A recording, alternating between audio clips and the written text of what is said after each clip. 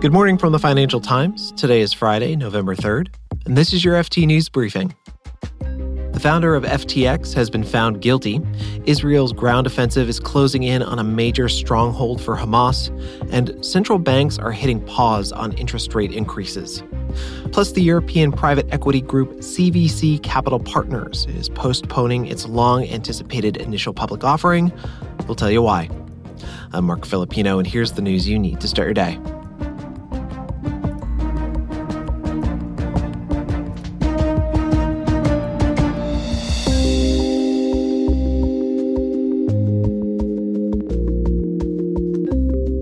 It looks like Sam Bankman-Fried is going to prison. A New York jury found the crypto tycoon guilty late last night, and it only took a few hours of deliberation. Bankman-Fried is going to appeal the verdict, but it basically wraps up the highest-profile crypto case so far. FTX had an $8 billion hole in its balance sheet before the exchange collapsed last year. Bankman-Fried is facing years in prison over wire fraud charges and conspiracy to commit money laundering. He'll be sentenced on March 28th.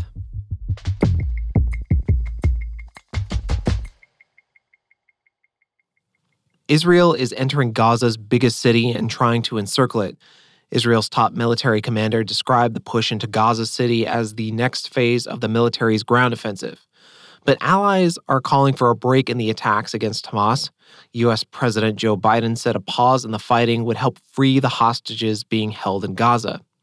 U.S. Secretary of State Antony Blinken is visiting Israel today. He's expected to relay that message to the country's leaders during his trip.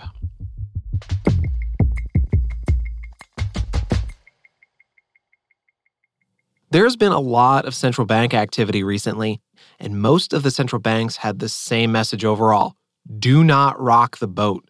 The Federal Reserve, the Bank of England, and the European Central Bank all kept interest rates on hold. And we saw rallies in equities and government bonds on both sides of the Atlantic. Here to unpack what's going on in global monetary policy is the FT's new economics editor, Sam Fleming. Hey, Sam. Hi. All right. So, like I said, the Bank of England, the ECB, and the Fed all decided to hold interest rates steady. It's the second consecutive month for the Fed and the BOE. Is this the end of rate hikes?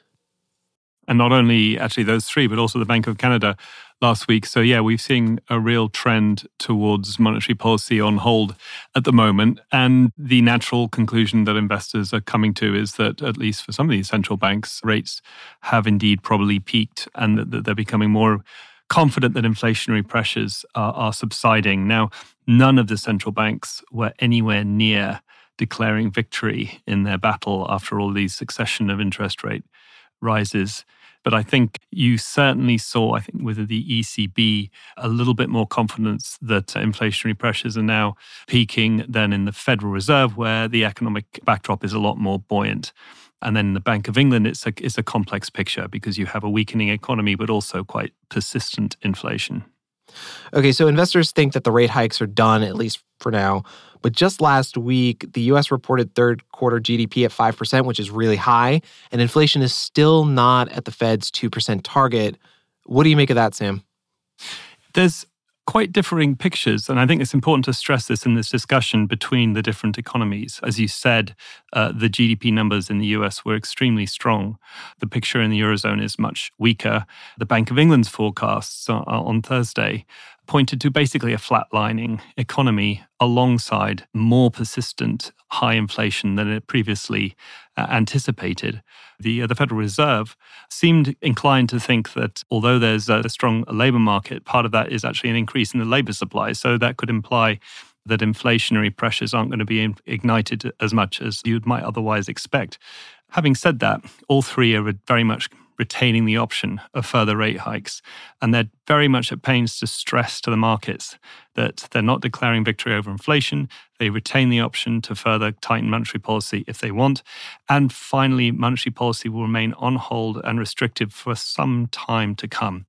So, Sam, then what do you make of the market reaction? We saw government bond yields fall drastically and we saw equities shoot up. Well, I think on the Fed side, part of the reason the markets are not pricing further or less likely to be pricing further hikes at the moment is because Jay Powell didn't go out of his way to try and prepare the ground for further hikes. He seemed instead to be, again, retaining this as an option, but not strongly signaling that it was going to happen. And the thing is, markets will always pivot. And right now they're pivoting to the view that if central banks aren't preparing the ground for further hikes, the debate has to shift to when the first cut is going to be. And that is what central banks are trying to weigh against. And that is why, again, they're retaining this option, at least in terms of their rhetoric, to further increase rates. And they are emphasizing the battle against high inflation is not over and that they're prepared to keep policy restrictive for a long time to come. Sam Fleming is the FT's economics editor. Thanks, Sam. Thank you.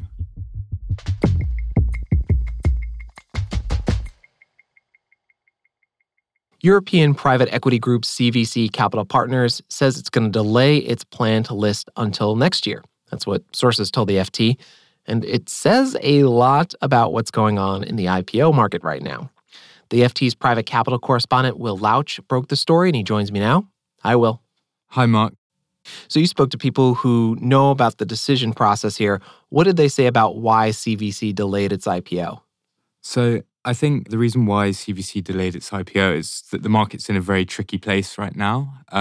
The IPO market itself has really slumped, and I think bankers had expectations that there'd be a revival earlier this year. There were some very closely watched public offerings of companies including chip designer Arm and sandal maker Birkenstock in September, which haven't performed as well as people maybe thought they would be.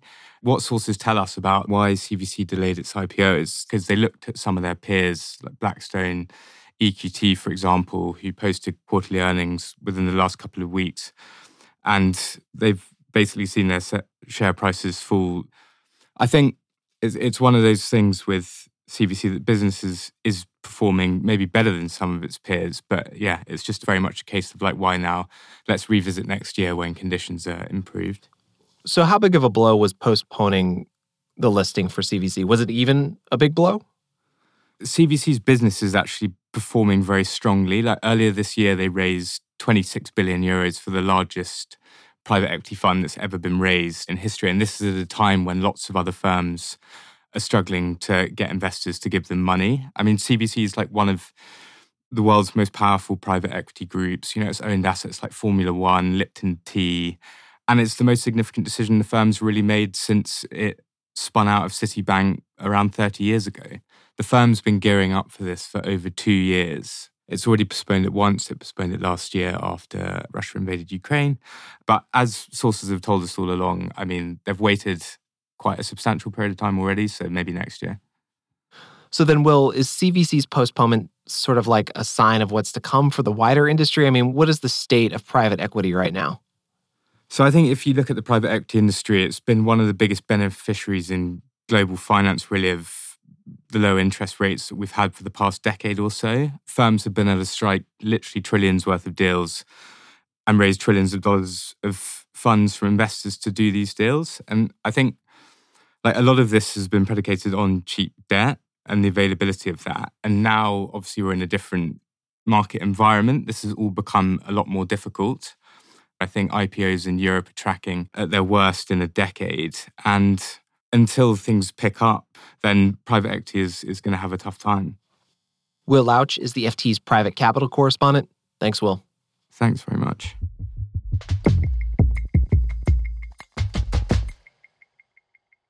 Before we go, earlier this week, we told you about an artificial intelligence summit that's going on in the UK. Well, it looks like something big came out of it. Companies are going to let governments test AI models for national security and other risks before those models go out to consumers. These are leading companies like OpenAI and Anthropic. The governments include the EU, the UK, the US, and a few others, but not China. Something else that came out of the summit, a panel of experts will send out an annual report on the evolving risks of AI.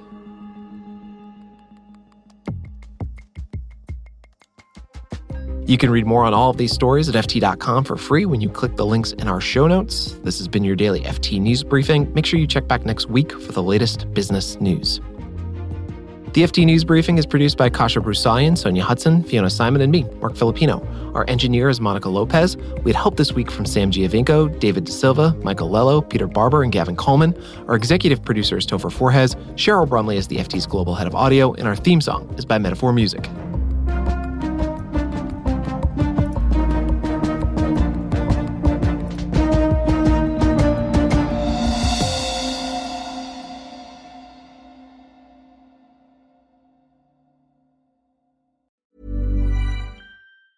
Hi, this is Janice Torres from Yo Quiero Dinero. If you own or operate a business, whether it's a local operation or a global corporation, partnering with Bank of America could be your smartest move.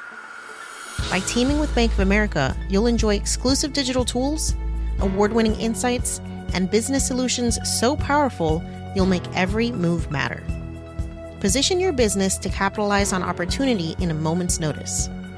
Visit bankofamerica.com/bankingforbusiness to learn more. What would you like the power to do?